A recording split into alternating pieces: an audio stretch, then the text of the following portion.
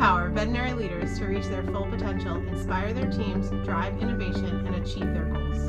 In this podcast, we speak to hospital managers, company owners, industry leaders, veterinarians, veterinary technicians, and support staff who are at the forefront of animal healthcare. On today's episode, we're talking about what happens when you promote a veterinary team member into a leadership role. Are you promoting the right person into the right seat?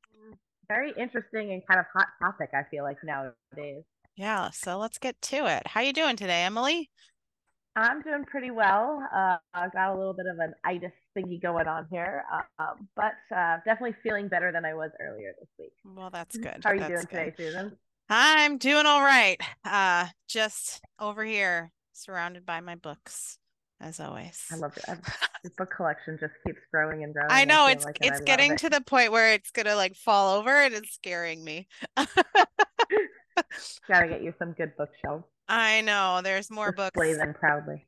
There's more books all around this room, so I don't know what we'll do. Anyway, so yeah, promoting your team member into a leadership role. I think that a lot of times we think that we need to promote the person that's been there the longest. I remember as a hospital leader, we were actually looking for a medical director, and the team members were all like, oh, we need to get the strongest surgeon, or we need to get somebody who can teach our doctors to do things.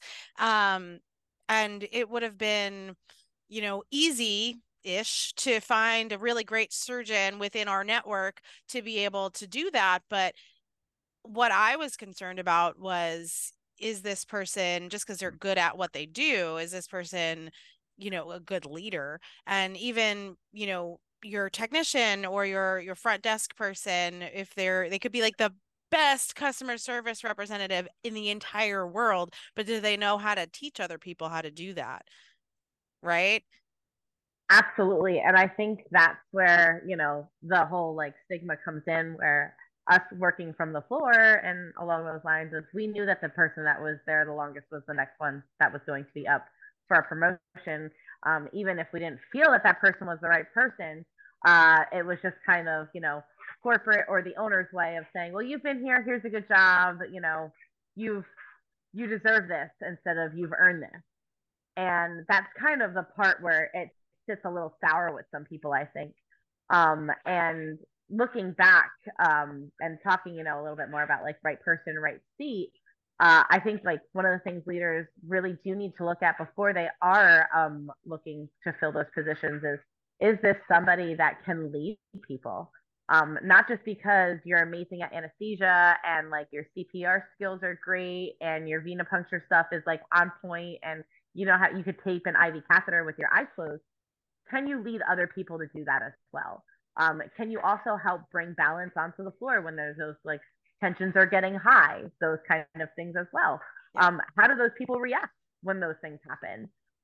Fight or flight mode, what kicks in for them? And those are all really important things to look at when you're looking to promote these people, I think.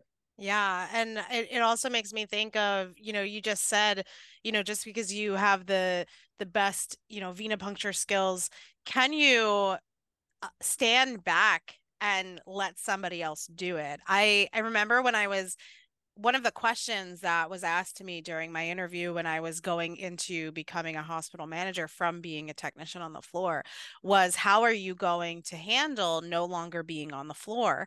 And I'll be honest with you, it was challenging. It was challenging even for somebody who loves to teach and loves to train other people to not jump in and do the thing. We had a CPR come in and it was so hard. I'm the manager now. How do I step back and let the team do the job and only step in when I have to, instead of stepping in and just doing it for them? I think that, our roles as being, maybe the best person in that skilled person in that role, a lot of times we're more efficient, right? That's why we're the best, is because we can do it faster or we can do it better. But people are never going to learn if you don't let them do it. And if you are Mhm. sitting there and you're jumping in for the CPR, or you're like, you know what, forget it. This is an old dachshund. I'll just get the blood because I know I can get it, and I don't want you to have to like take forever to do it. Or, oh, let's just throw the pet down and do some x-rays 1 2 3 because I know I can get it in 3 clicks versus you it might take 6, whatever the case may be. Sometimes you have to just like take a step back, take a deep breath, and let the people learn. And that's really hard for people when they're first getting it into the leadership role. Yeah, I mean, we're all comfortable doing what we know what we can do and what we know we're good at. Yeah. And those are kind of those things that like you fall back on. Too, once you do get into that leader role, whatever, it's like, well, I'm gonna pull blood today and I'm gonna run some blood and stuff like that, even though you do have assistants that can go ahead and do that stuff for you. I've seen leaders fall into that all the time. It's like, what are you doing? We got this. We can handle this. And being the nurse that's on the floor having to remind that leader kind of puts it into a little bit of a perspective. And you also have to remember you have other team members that are watching, and like watching a nurse kind of like tell their leader, hey, we got this, you don't have to worry about it, kind of also lessens what that leader looks like in other people, which is something that I've seen happen. I wasn't the one telling, the leaders like we got this, that stuff. I was watching leaders rely more on nursing staff and talking with them more of, well, I think we should do this and I think we should do this. What do you think? Do you think it's okay if we don't have the on-call come in tonight? I don't think we need them. And it kind of made us feel like, are you the right person for this role? Yeah, like, are you actually leading the team? It's one thing about, asking for your team's input. It's another thing of being able to be the decision maker. And I think, as a leader in the hospital, whether you're a hospital manager or you're a medical director or you're in a regional position, if you're hiring those supervisors, etc., when you're hiring these roles, if you're looking at the existing team, I think there's something to be said about, promoting within and putting the right people in the right seats. But you also have to be mindful that if you don't have somebody who has that capability right now, maybe you should be looking on the outside to hire from outside and spend a little extra on teaching them about the company culture and all of that stuff to put the right leader in the right role. Especially if it's a time sensitive thing. If you have the time, find the person that has the beginning skills or the person that has the already like developed communication skills that wants to be in the leadership role, because that's another piece too, right? You always have to talk to your team to make sure that they actually want to be a leader. Could you have you seen people, I know I have seen people put in leadership roles and they're like, I did not want this. And it's like, how are you going to be an effective leader if you don't even want the role? They were like, oh, they put me in this role because there was nobody else. Yeah, and that's kind of scary. I mean, I've heard shift leads say, no, they just gave me this role because I'm the strongest person that's here during this shift. And it's just kind of like, okay, it's great that you're the strongest person on shift, but what's going to happen when like crap hits the fan and a bunch of things come in the door at one time and we need somebody to guide us? Are you able to do that? Yeah. And it's scary too. Like, also for you to go around and tell the rest of your team, like, oh, they just put me in this role because I'm like good at it, whatever. What does that say about your leaders? Like, what does that say about what else is going on? And of course, then that puts it into perspective for like your other nurses and assistants and doctors to be like, does leadership even care about what's happening on the floor right now? Or are they just trying to put somebody in a seat? Yeah. I mean, you bring up a really good point that actually it's a little bit off topic, but it kind of brings me to a conversation I had just the other day about like leadership caring. And I think that I'll try to like not get too much on a tangent, but I think that, a lot of times it's less what is said and more what is done or not done.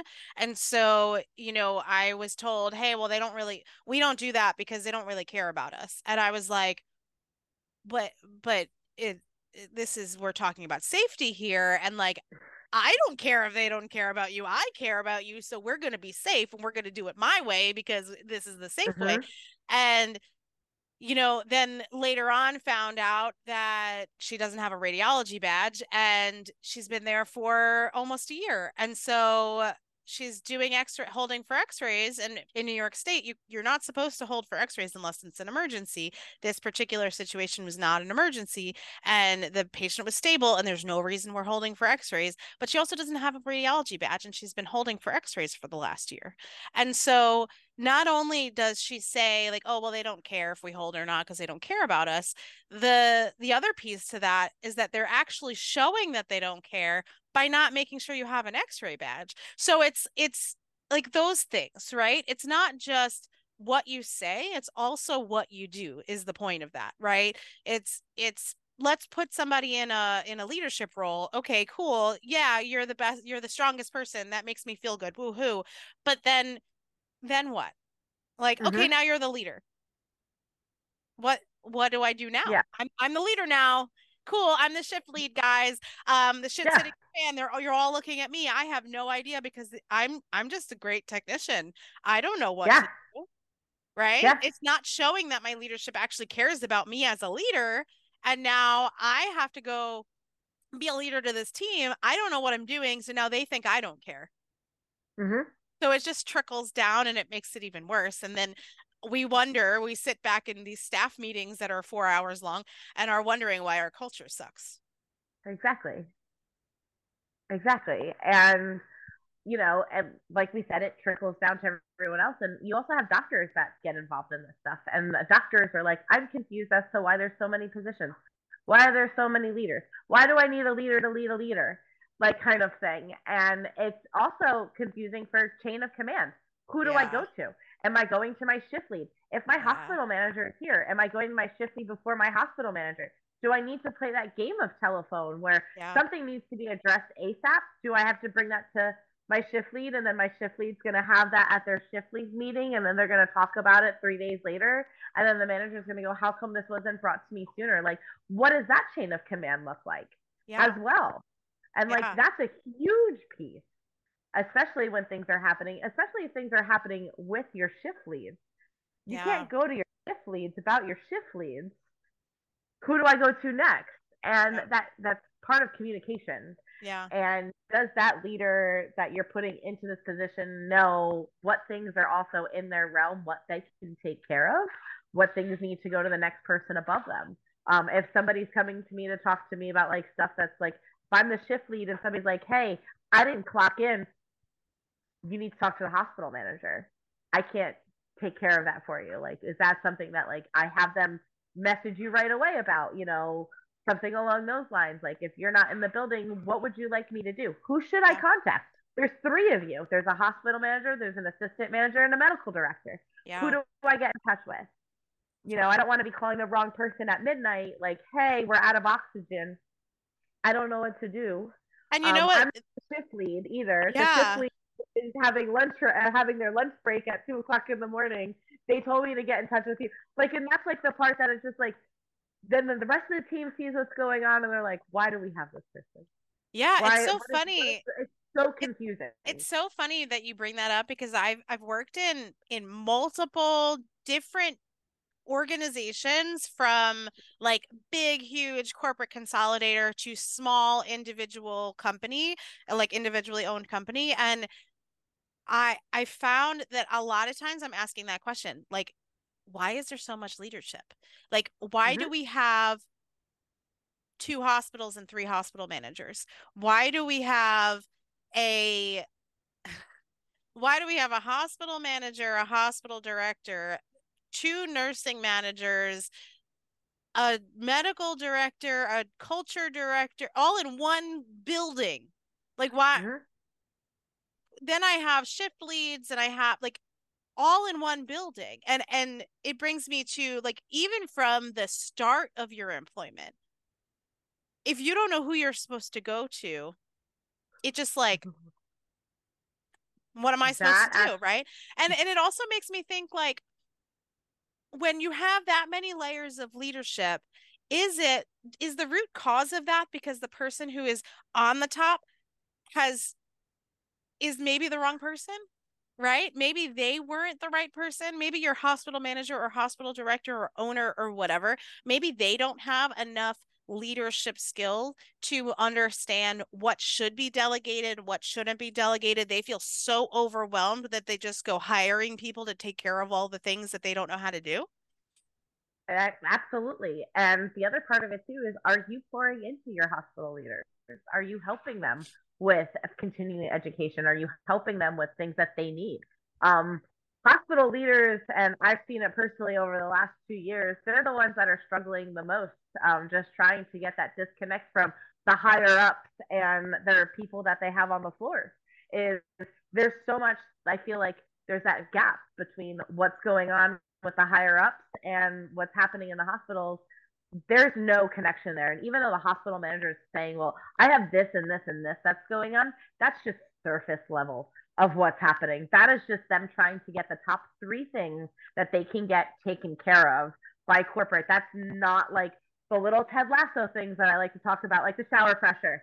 You know, it's not showing like your team, like those things, like the things that your hospital leaders are fighting for and stuff like that have to benefit the whole hospital. Yeah. It's not just kind of showing the team like a little part here and there, you know, like we talk about like, we can't do raises this year because we just had to spend $20,000 to get our x-ray table fixed.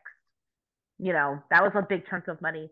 I know, coming from the floor and working like in the kennel, I don't know how much that stuff costs.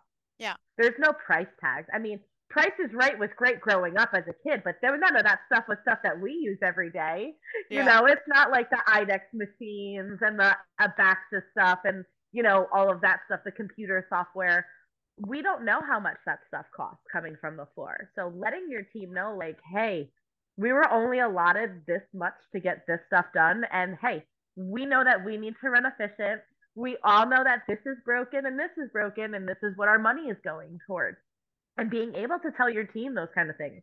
But like hospital leaders, then again, also feel like they can't tell them those things. Yeah. That it's stuff that needs to be kept secret because we don't let them know what happens behind the curtain and things along those lines. But that's what's really going to like help with your team more, obviously, and like with that trust and like communication. But that also kind of sets the foundation for like you as a leader and like showing where your priorities stand and like you're there for your team. Yeah. And you're going to prove that you're going to be there for the team. You're not there for the money. You're not there for anything else. You're there for the team and the pets. Yeah. Because we're all in it for the animals. I think sometimes, you know, what happens is leaders shy away from having those conversations. Oh my goodness. We have a friend. For everyone that's listening, you can't see him, but this is Maudie. He is the Great Dane that I am currently pet sitting for, and he is as tall as a table. So he just popped his way into the recording over here. Yeah. Oh my God, he's so cute. So I totally lost track of what I was saying because he's the cutest thing ever.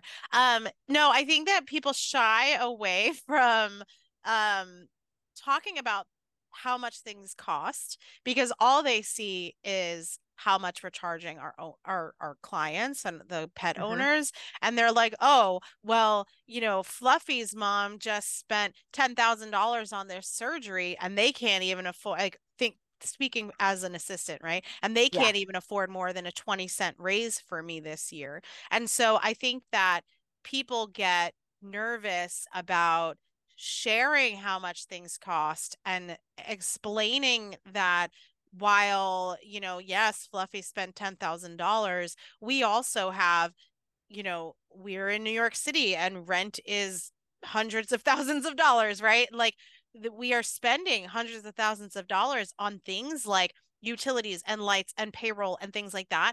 And I think that people, leadership, managers tend to be like nervous about the negative feelings around that honesty and you know, if they'll get backlash. I think that or if people will even care, right? I think there's also that. As an assistant, I'll be completely honest with you. I didn't want to go to staff meetings and hear how much money we made. how many, I think I like hearing how many people we've helped or how many pets we've helped, but hearing like how much money we've made, it Mm-hmm. doesn't resonate with me because I only know what comes in my paycheck. So I think what you're saying is including how much money we made, how much money we're spending, kind of gives a full picture to people. So then they're like, oh, okay, that's why. And maybe I don't spend a lot of time on that, but just like enough that's like so that people understand where you're coming from. But I think that transparency and that honesty really sets the tone for the rest of everything, right? People will feel more comfortable coming to you because you're not only giving them like half the story, right? You're giving them the Mm-hmm. full story, the full picture of, yes, we are doing this and our prices are this because of this. This is why. These are the things that we want to do because of this. This is why. Yes, we want to we want your input, but ultimately as the manager, as the leader, the ultimate decision is up to the leadership. So what do Yes. you want to do? What would you like to do? Give us the reasons why, and then we'll share with you why we've decided to go that route, because maybe what you want to do, it costs $100 million. What we're going to do is maybe a little less costly, gives us the same result at the end of the day, but kind of keeps us able to give you that raise or to do the things that we want to do in. When I was a practice manager, we had monthly meetings with everybody around. All staff was on board, and I actually asked everybody that was there. I said, "What do you think the most important, like the most expensive equipment in this building is?" And they started naming off everything. And I clicked like my next slide on the PowerPoint, and I said, "What if I said it was you guys?" And it was like there's a bunch of fingers like pointing at everybody else and said it's like you. And they looked at me. I said, "Payroll is the most expensive thing, not the lights, not the rent, not that stuff. It's payroll." And putting that into perspective for them a little bit, I think kind of also helped them to realize like, yeah, we did a $5,000 surgery, but we have really skilled and trained doctors that deserve that money and deserve that. Um, and it's hard to like, switch your mind into thinking like differently along those lines because at the end of the day, we're all concerned about what's hitting my bank account Mm-hmm. and what's going to be for me. But thinking a little bit more outside the box of it's not just my bank account. There's like 7 other bank accounts that are here in this building that Mm-hmm. are also being affected, and putting that like a little bit more into perspective. Like, yes, we all know doctors make more money, all of that stuff, but they also have so much knowledge and so many skill sets, and they deserve that. It's kind of like that earn and deserve kind of thing, like Mm-hmm. they deserve to do those things. So when we're hearing, like when I hear like we've made this much money and that stuff, and my brain personally, because I've had the experience, I know half of that is going towards payroll, and that's basically payroll. And then in my brain, the other half of it is going towards what needs to get fixed: our rent, our utilities, lights, so we can make sure that's on, cable, so we can make sure the phones are still ringing, those kind of things. But it's hard to train people to think that way. When you have those people that are on the floor that are just thinking, I need to figure out this ampicillin dose and that stuff, like their brains aren't thinking that way. So, how do you get your team to think that way? Yeah. I What think are it's some tips? also, sorry. Yeah, I think it's also, the people that we're hiring, right? Like, Mm-hmm. are we hiring? Do you have a team of people that are negative Nancy's that all they think about is, how this is negatively affecting them? Or are we Mm-hmm. thinking about how, which don't get me wrong, like at the end of the day, what affects us personally is really important, right? Because we have to go home and we have to take care of our families and we have to take care of our houses and our lives and all of the things. But if we are working as a team, we should be thinking and trying to hire those people that are thinking about the team as a whole. And especially if we're looking to our team on who is the next person we're going to promote into that leadership role, who's going to be our bench, who's going to be, I'm the hospital manager. I want to make sure that I have somebody who I can train up to take my space when I'm ready to go to a regional position or elsewhere. And how do we find those people as we're hiring people that have that mentality, that maybe already come in with that mentality and just need a little bit of shaping and love on that, versus having to start from square one and having people that have this like all about me thing and trying to teach them how to be all about the team. I think it's a lot harder to do that. Granted, if you're coming into a hospital as a new hospital manager with an existing team, you don't have any ability to affect what you're walking into, right? So there's also that, there's different perspectives there. Do you have an existing team? You're a hospital manager, you've been there for a while, you're a medical director, you've been there for a while, and you have this team that you hired? Or are you walking into this position that you have people that were hired by somebody else, and now you have to decide who is the right person to be in these roles? Are these people that are already in these existing thousands of leadership roles in my building the right people to be there? And how do we finesse it and teach them and care for them and show them how to be a leader? I think that there's a lot of that going on too. Oh yeah, I mean, the human brain is programmed to think in the negative. So the minute we hear something, automatically we're going to think negative. It's once you have that negative thought, what's the next thought that you're having after that? That's the key. And I think that's where leaders should really start when you're hiring these people, asking those questions, giving them that scenario where, yeah, this just happened. What's your next step? Having that, well, that kind of sucks that happened, mentality, but this is how I would fix it.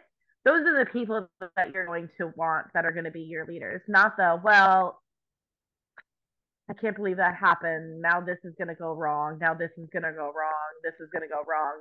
Those, negative Nancy's are the people that you don't want to stick in those seats.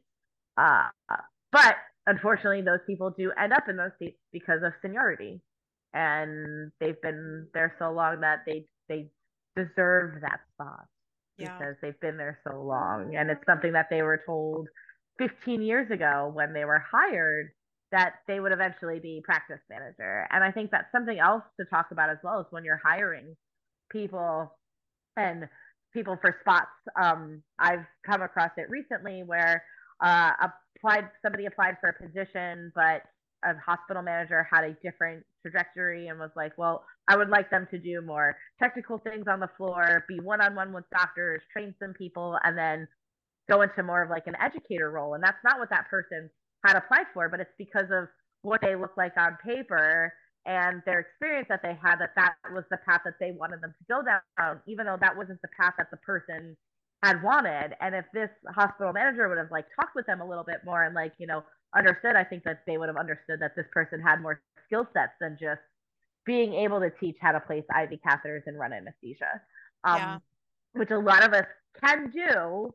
Not everybody can do it so effectively, and like having like the teaching background and stuff that this person had was great, but it just kind of like stunk that automatically this manager was thinking, well, I want them to go down this role. And it's like, are you really leading your people? Are you really thinking about what's best for them, like 5-10 years down the line? Or are you thinking about the right here and the right now? Yeah, and I think to go even a step further is that's what you want as a hospital leader. What do they want as the person that you're hiring or the person that's already on your team? I think that, when those two things don't align, that's when you start to get into that really, touchy waters, those choppy waters where you're saying, I really need you to be in this role. Okay. But what do you actually want to do, and how do we together get you there? I need you in this role today because that's the role that we need, but I know that your your passion lies in this. So how do we solve the problem today with the outlook of the future? I think that is how you get that candidate or get that person to be on board with that initial, like, maybe today I'm not doing what I want to do, but because you've made it very clear that you care about what I want to do, I can feel confident and comfortable that we'll get there, versus the alternative, which is, yeah, we're going to hire you on as a trainer to do this education thing. And, eventually that will lead to a supervisor position. Well, what does that mean? Yeah. When is Right? eventually?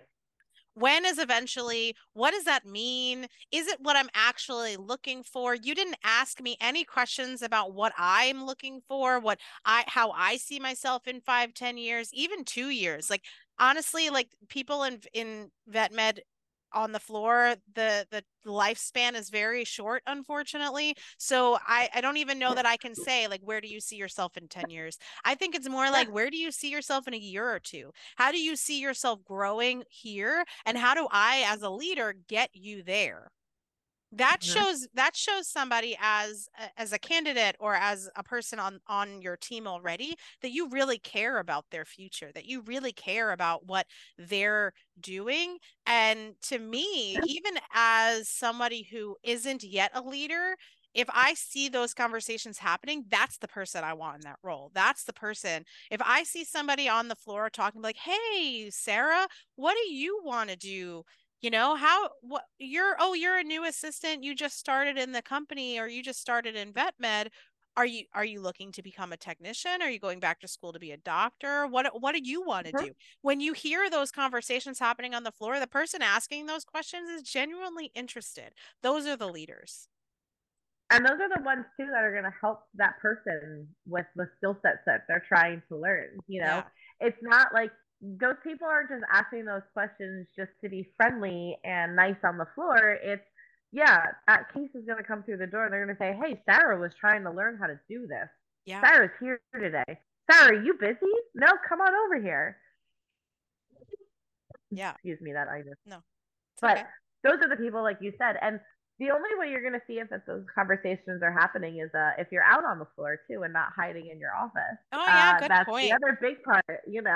You want to be out on the floor too, seeing what's happening, and also letting your staff, like everybody, their support staff, know, like, you're out on the floor so you can like see what's going on. You're not there. This isn't an evaluation. You're not like you tape that IV catheter horribly. Like, that's no. You're out there just to see like the conversations that are going on, where the disconnect is. You're out there so they can see your face. Yeah. It's also great for the doctors to be able to see your face too, where they're like, "Hey, I have this question. I really want to do this, but it's a financial concern." Where they're not having to go run and try to find you in an office. Um, I think too, scheduling that time to be on the floor and letting your support staff know, "Hey, I'm going to be Yes. working from this doctor station today. I got a couple emails and stuff I have to send out, but if you need me, this is where you can find me. Mhm. I'm not going to be hiding in my office." That also shows your CSRs and your reception team too, that like you're there to hang out and like they can come and ask you questions as opposed to having to like call back to your office. I hated doing that. I hated having to like pick up the phone and call the hospital manager, and I could see them through the windows because it was a fishbowl, and watch them, all of them, ignore my call, and I'm like, "Okay, give me 1 second." Hang up the phone and get up and walk the 50 feet into their office and be like, "Hi, I have a question." And they'd be like, "Oh, what's up?" And it's like, "First question, did you not hear the phone? Second question, here's my question." But it got to be kind of like, if they're not going to care about answering a phone because they can see that I'm clearly paging and like look out to be like, "Oh, which one is it?" Like, that shows me that you really don't care, Yeah. in and that time right there, you just don't care. I'm trying to help this pet and this family with some things. I need your approval, because of course it was big corporate and money kind of thing. And I need your approval to say, yes, they can come back and pay on Friday, even though they're dropping $1,200 right now and that's their rent. And I feel horrible because they just want to help their dog, which the dog ended up being fine and they ended up being able to pay their rent. But that was a different story. Yeah. But it's still like really annoying that I have to now. And of course, it also shows in front of like these customers that I have sitting here that I'm like, hold on one second, let me go get up and see my manager. And then the manager walks on out too. And it's like, you were out here walking around, seeing what was going on. You would have heard the financial constraints that they were having. You would have heard the conversations that me and the receptionist kept going back and forth with the doctors of what can we cut? What can we have them go see their primary? What can we do? What? Yeah. And as a manager, like, what's going on over here? What can I help with? Yeah. This is where I come in, and being out on the floor will also like show your team too, like, wow, you're going to jump in and take over this financial stuff. Cool. I'm going to start running blood and doing things with somebody else and the next case, because that's where my skill set falls in. Yeah. It helps. It just helps so much more. I think that what I hear from managers is that they understand that they need to do that, but they don't know how, right? And so they're like, but I have to do payroll and I have to do the schedule and I have to do the accounts receivable and my boss is talking to me about the marketing plan and I have to do this. And I think they have this laundry list and it feels like they're a bobblehead going back and forth and back and forth. How am I supposed to be on the floor? And I get no work done when I'm on the floor. And then they just get stressed out and all of these things. And then it turns into like a negative spiral for them. And so I think like, I don't want to lose sight of supporting the leadership either, right? Like the leader's job is to support the team. Who's supporting the leader? And I think that we need to be reminded that it's okay to block your schedule out so that from 10 to 12 on Mondays nobody's allowed to bother you. That is payroll time, that is schedule time, that is the time that you are focused, and during that time you're going to call Emily because I'm focused on this. My staff supervisor, whomever Emily is today, other than dying of a cold on the other. Not dying of this cold that I have going on. But it's having that, this is my time. And then from 12 to 2, whatever, I'm on the floor. I'm hanging out with the front desk, and not just hanging out. I think like you said it too, like just hang out. Like I think that there needs to be intentional time, right? Like you're not sitting on your computer looking busy, because then it doesn't matter where you are in the building. Nobody wants to bother you because they want to, they know that you're busy. They know that your job is important and they don't want to bother you, but you're being visible and available does not mean like this. It means being part of the conversation. It means, helping where your skill set allows you to help. Doesn't mean doing the work for them, but helping them. As a licensed technician, I'm fully capable of being on the floor and helping in the back. But where I didn't spend a lot of time was at the front desk. So because I wasn't comfortable there. So I forced myself to spend more time at the front desk. I had a technician supervisor who was working on the floor. There's leadership there. I made sure to pop back there every once in a while to make sure that they saw me during my time, but I also made sure I was answering the phones and I was helping the front desk and I was answering questions and I was available so that from 10 to 12, they would leave me alone. And they would know how I was going to answer things because they had been hearing me answer them right next to them. So I think that there's that too, right? Like you empower your team to answer the easy questions and not really need you for everything. When they hear how you would respond, they hear what the right thing to do is. They hear that you're responding in a way that they would respond to. So we're doing the right thing. We respond to the questions the right way. What's the best thing for the patient? What's the best thing for the business? What's the best thing for all involved?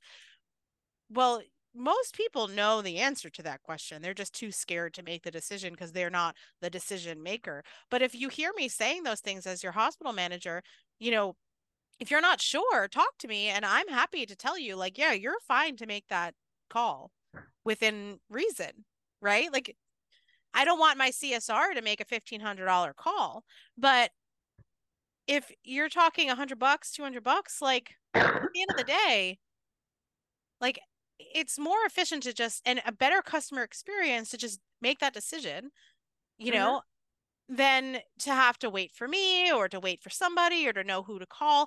And if you are in a hospital with that many layers of leadership, making sure that, like you said before, making sure that the who do you reach out for what is very clear from the get-go. I had a position where I was a technician and I was working in a really large specialty hospital, and I got all of the like new hire paperwork and all of that stuff. And I had to ask, like, so I interviewed with this person, but they're not the actual person on the floor who is the manager. Like, they're the like big wig person, but not the person who I think should be dealing with my schedule. So who do I actually report to? So I had to ask. Yeah. That should have been like early on. Like, you should be telling these people who this is who you report to for what, if there's more than one person for what, and this is how you get to them, and this is when you can call them, right? Like, we have to protect our peace and our people. So Absolutely. don't tell me as an employee that it's okay to call Joe at midnight, and then I call Joe at midnight and he's like, why are you calling me? You know what I mean? Or Uh-huh. he doesn't answer because it's midnight. You know, Yeah. I think it's super important to make sure that we are being super clear and that we're all aligned and all on the same page. And you know, that we're supporting every level from the assistant to the leaders to the people who are leading the leaders, etc. Yeah. And I think also kind of to just tie this all up is it really comes down to that support system and everybody kind of supporting everybody. Not just, I mean, our leaders definitely need a lot of support, but they need support from both ends. Yeah. They need support from their support staff and they also need support from higher up. So it's kind of like they're that middle person that's like in the middle there. That's like, I get the both ends Mm-hmm. of the support. And it's that give and take as well. Making sure that your support staff understands that you need their help and why, and then on the other end of it is I need your help because of this, Yeah. and trying to help bridge that gap once again as to why we need something from upper management and making sure that that trickles down and our support staff is learning why those things are happening. Everything okay over So there? yeah, he's as tall as the counter, so I was just making sure he couldn't grab stuff. I think he did grab something. Hold on 1 second. What No do you problem. have? Real life veterinary med. Oh, he does have something. Oh, this is wonderful. This is totally staying. Give me the doorstop. Oh man. Give me this. All right, we got it back. We got it. We got it. Yay. He ran off with the doorstop. I saw him like run past me, and all I saw was like this part. You can't tell; it's just the beginning part of the doorstop in his mouth. And I was like, "What is that?" Yeah, he's Oh a my fun one. goodness. I saw So him literally go up on the counter and grab something. I knew that it is was so me. funny. So I have this book by John C. Maxwell. For anyone who doesn't know, he's like a huge author and leadership guru. He's like the godfather of leadership, if you will. And it's very well read. It looks like crap, but it's the Maxwell Daily Reader. And what's really funny is I opened it up to today, November 1st. That's when we are recording this. And Mm-hmm. the today's is adaptability, and I'm not going to read the whole thing, but the bottom part here, it's so relatable, it's creepy. It says people who are focused on themselves are less likely to make changes for the team than people focused on serving others. If your goal is to serve the team, adapting to accomplish that goal isn't difficult. The first key to being a team player is being willing to adapt yourself to the team, not an expectation that the team will adapt to you. Are you willing to adapt to your team in order to succeed? I think it's just so funny that like how perfect is that for what we're talking about, right? How perfect. It's truly you know, that service minded, being there for each other, care. Like we don't work in an easy profession by any means and in any level. And, you know, even if you are working in a general practice that all you see is nail trims and vaccines all day, there's still going to be tough clients, tough days, euthanasias, like situations that are not easy.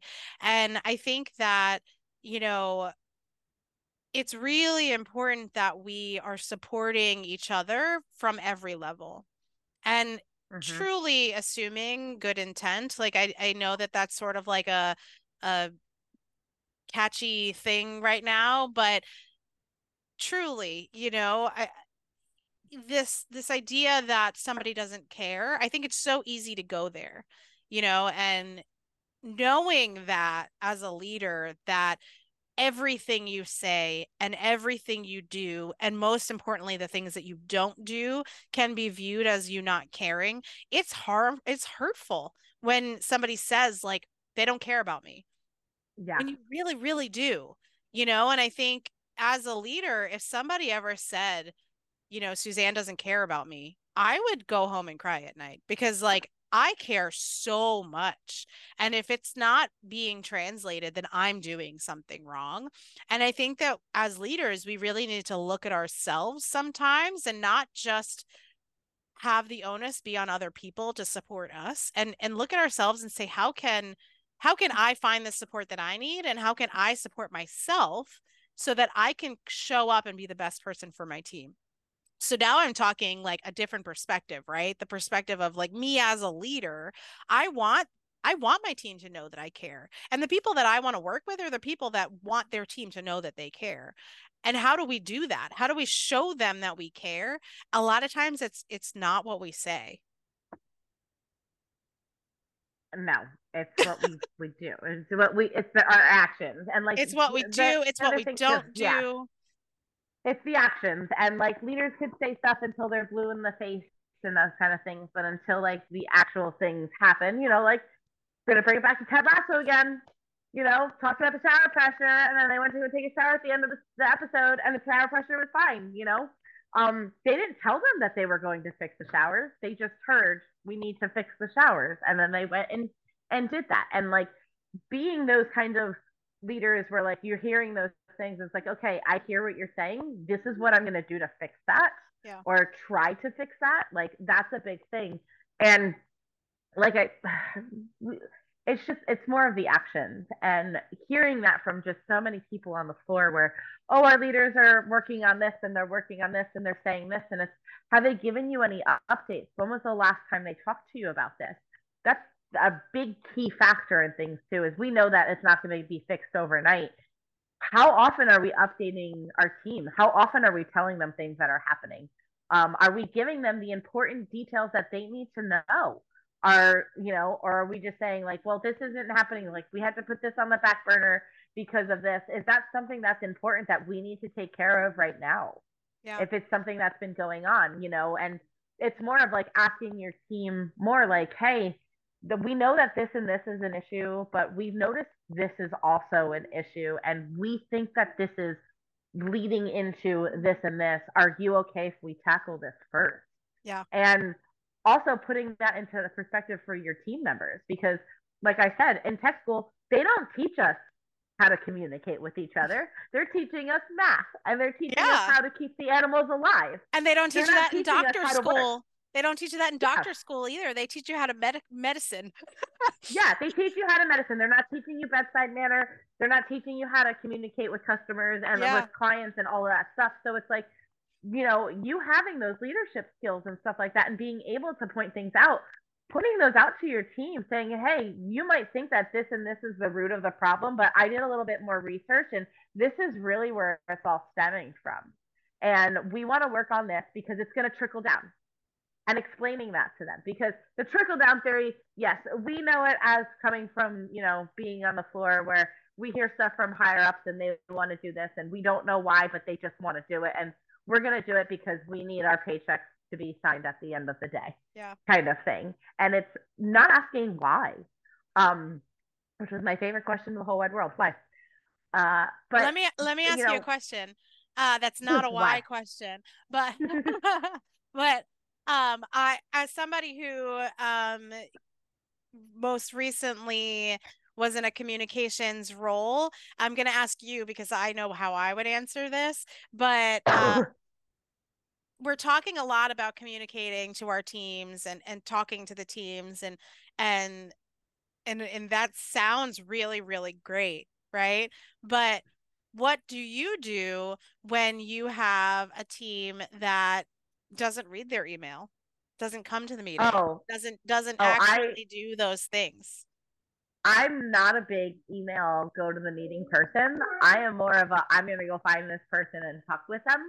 I'm going to find out their schedule. I'm going to show up on shift kind of thing and talk with them face to face. As a leader, that's showing a little bit more that, like, I understand that this is a pressing issue and I'm not just going to email all, send it out, and that I'm going to, hey, I see that we're having this. I'm going to be here so I can physically see it with my eyes. And I want to talk to you and get more of like your feedback one-on-one, because you're apparently experiencing this. I'm not. I would like to hear what you're going through. Yeah. And like, once you talk with your team more, it's going to get around more, because we all know how that works. If you talk to 2 people on the team and all of a sudden by the end of the day, all 8 people that are on shift know what's happening, because they all do. We all talk. We all want to know what's going on, those kind of things. So if you have those people in your hospital that you're able to put a good shift lead into play, those kind of things, your people are comfortable going to your shift lead and saying, I'm a little confused as to why we're doing this again. And those shift leads can explain from a leadership standpoint why we're doing those things. But it's all really more about like just being like a little transparent. And kind of, I will also tell people, I'm going to put this in a regroup email. So this way, if you have any questions later, you can go back and refer to that email. Yes, I'll be more than happy to answer them anyway, but I'm not going to send you an email with the whole protocol. I'm going to send you a refresher of a bullet points. These are the top 3 things. And then that's that, because I don't even have time to read my personal emails. Yeah. Like, you don't want to see my email. I don't want to see, trust me, I don't need to see your whole breakdown email of like everything that was there, what the hospital made, what that money went to. I don't need to see that. I know that the nursing staff really only cares about when are they going to fix the hot water at the wet table. We don't get hot water there. Like, that's been a thing, When are they going to get us new telemetry stuff? When are we getting a new TonaPen?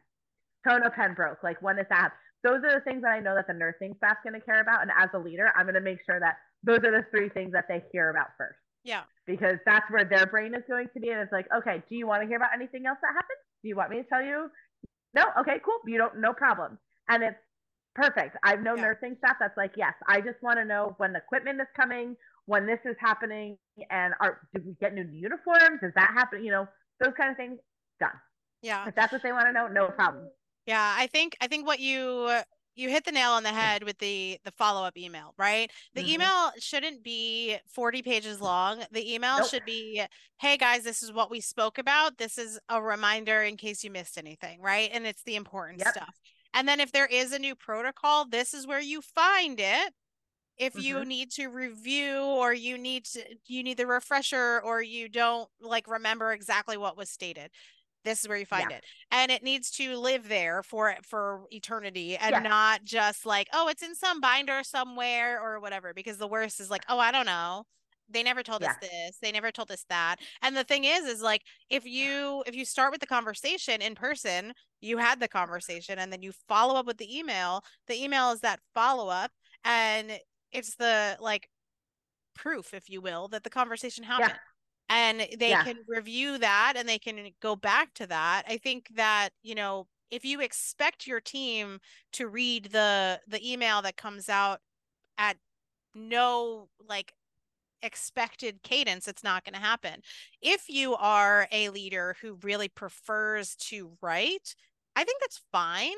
I think that what needs to happen though is there needs to be a very clear, decided cadence to when those come out. So every Monday at 12 o'clock, you get this update, and it's going to have the very clearly outlined, this is what I need you to know, this is what I need you to do, this is like what's coming up, something like that. It needs to be on a cadence that they can expect, and it also needs to have like an expectation so that they're not just like, oh, by Tuesday you know all the things. Like, that's not fair either, right?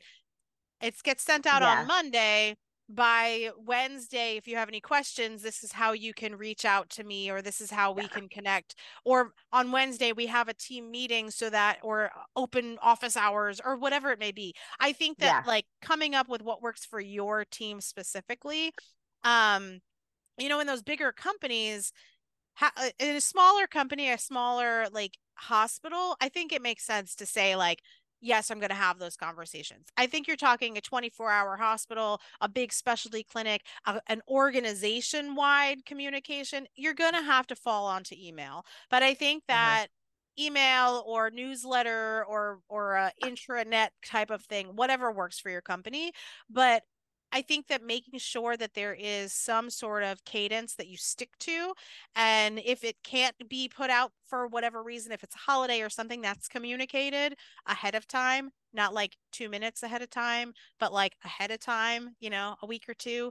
I think that we tend to be super reactive to things in vet med, and being a little bit more proactive will show our teams that we care. Yeah, I also think too, like you had said perfectly, what's going to work best for your team. It's not always emails, you know, kind of like a chat kind of thing. Those types of things aren't going to resonate with everyone. And finding out from your team the best way for them to get information is a big one. I know some people that are like, I don't even, I have an email, but I haven't opened my email address in like 6 months, and they open it up and there's like 65,000 emails in there. Those notifications make my eyes twitch when I see like all those red bubbles on people's phones, and I'm like, how do you have that and don't? But there's some people are totally fine with it. Do I make you cry? 101,147. Your phone, yes, that does make my eye. But then there's also people that move that off of their home screen so they don't see it right away. So, but it's finding out from your team like which way are they going to be able to communicate best. I used to, when I would send out weekly update emails, in that email, my team would get excited because I would put like a riddle in there and be like, first person to come with me with the answer wins. That's how you get people to actually answer their email.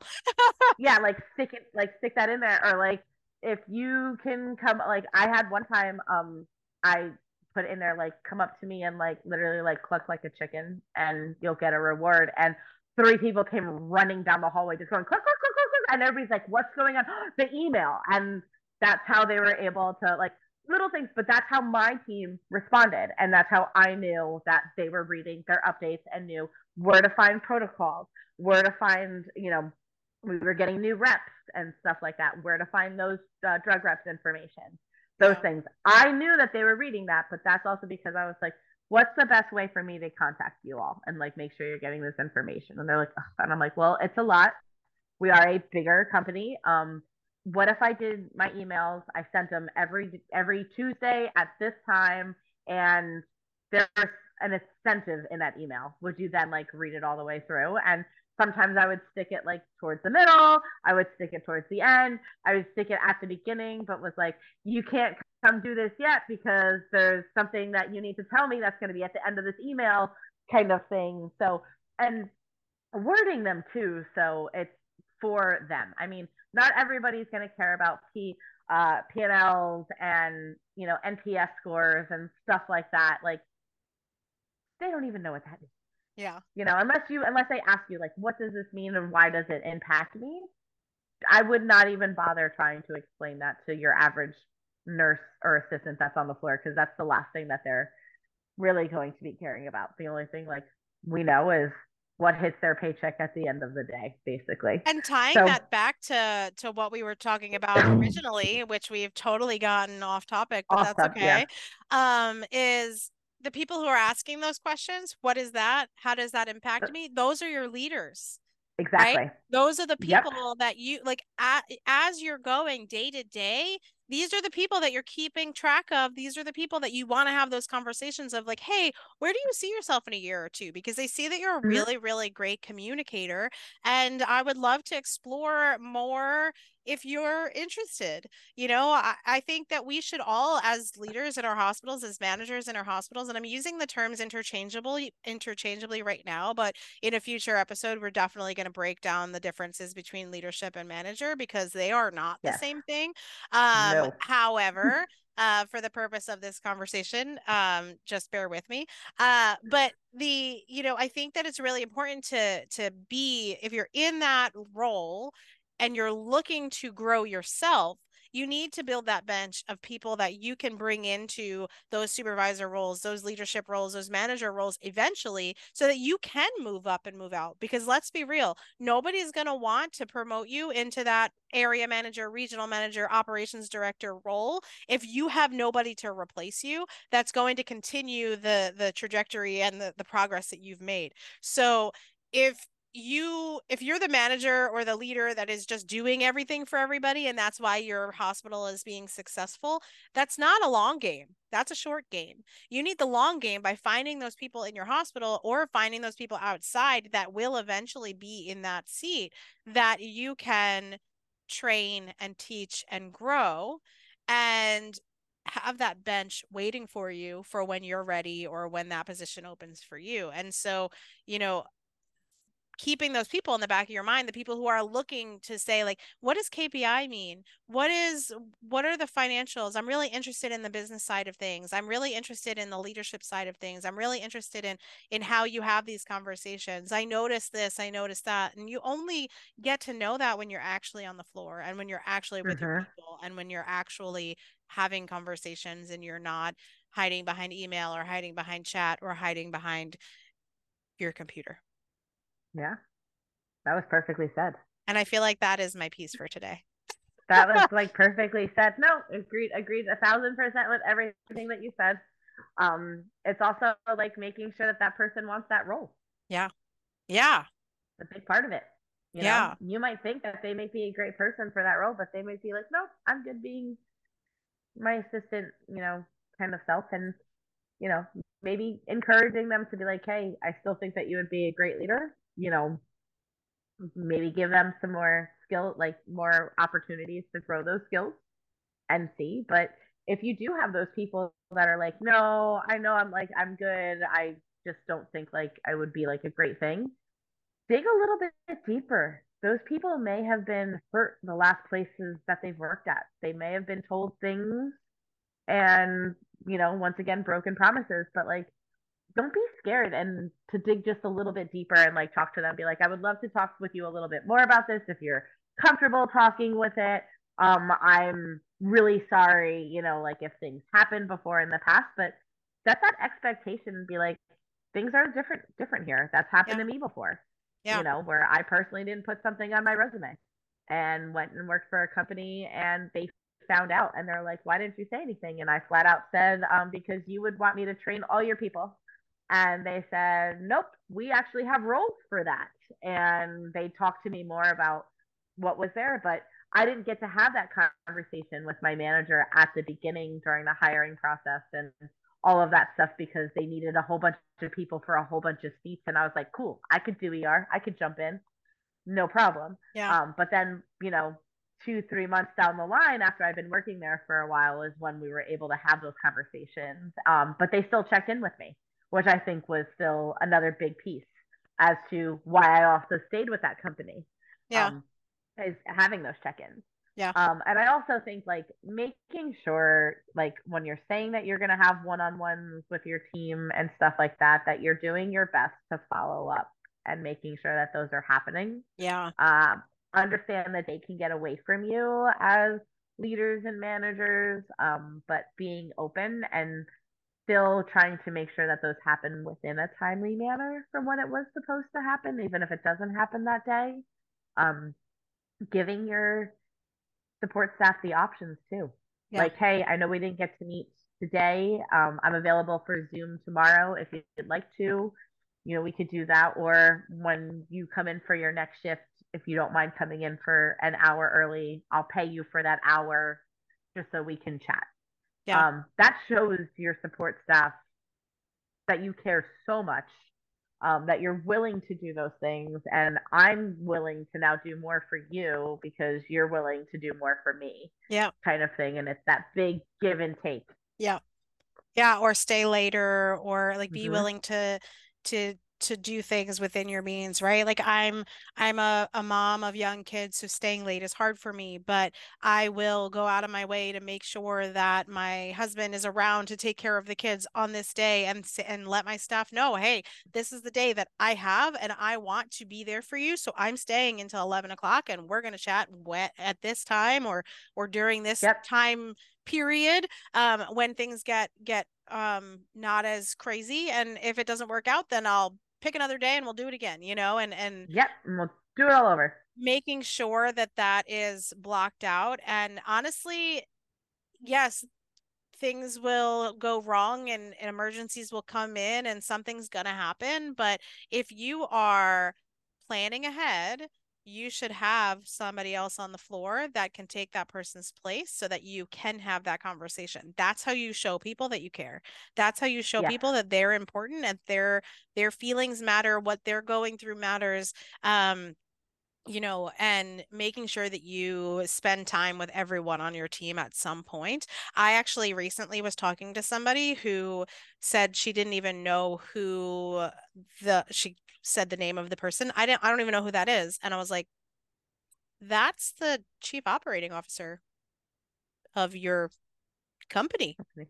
And she didn't know who the person was, and they work in the same building. It's not like this person worked in an office in another state somewhere else, like in a big corporate. It's a smaller organization, and that all of the executives work within that building, and she didn't know who she was. And I was like, Yeah. that's like that just says a lot without saying anything. And so if you are in those roles and you're in those positions, make sure that you're visible, make sure that people know you.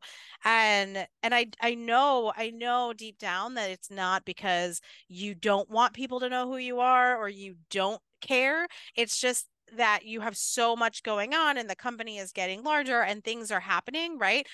And so things fall to the wayside. But it's so important for the future of our business to be seen, to be there for each and every team member, because you don't know who that person could be. I mean, how many times, seriously, how many times have you in the last 10 years come across somebody that you worked with early on and you're like, holy cow, right? Like there's people that I have been managed by, there's people that I manage that, like, you need to like take care of the people that are coming in, because who knows, they might be your boss in 10 years. Mm-hmm. Like really. Yep. It's happened. Yeah. It's happened, you know.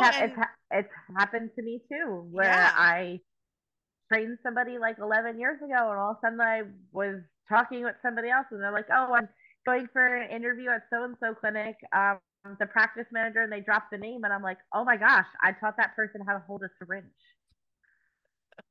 Yeah.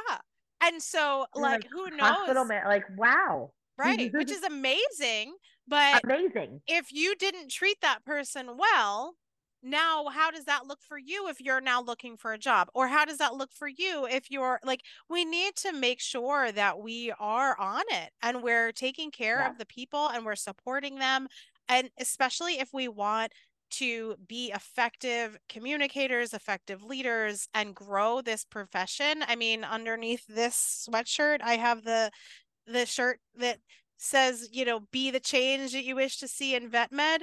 And here I am like stripping on YouTube. But seriously, like how do we be that change? We be that change by truly supporting our people from day one. Yep. I feel like I'm just like dropping bombs all day. It's like mic drop. I feel like that's like, that was like perfect. I can't even follow up with anything from that one because it is, it's supporting your people from day one. Yeah. And if you don't feel supported, ask for support. Speak And up. if you're not getting that support, I mean, do I say it? If you're not getting that support, find someone who will support you. I Yes. mean, you're listening to two people that will support you from afar Always. or We will always together. support from afar. Yeah. We will always give you support. But it is one of those, if you're not getting the support, then look for it. Yeah. Go out there and find it. Yeah, because it exists and we're here at Leading Veterinary Teams to support you. Like we are doing this because we want to support people and we want to give leaders, managers, people in the vet med industry the support that we never had. And hopefully that resonates and we'll continue to have you listen to our show. And on that note, I I guess that is all. Next week, or 2 weeks from now, because we post every 2 weeks. 2 weeks from now, I will be talking to a woman named Emily. She is not this Emily, not this one, but another one. She is a veterinary social worker, and she's going to be talking to us all about how as leaders in our hospitals, we can support our teams from her perspective, which I think will be really cool. So tune in 2 weeks for that. And that's it. Thanks for tuning in.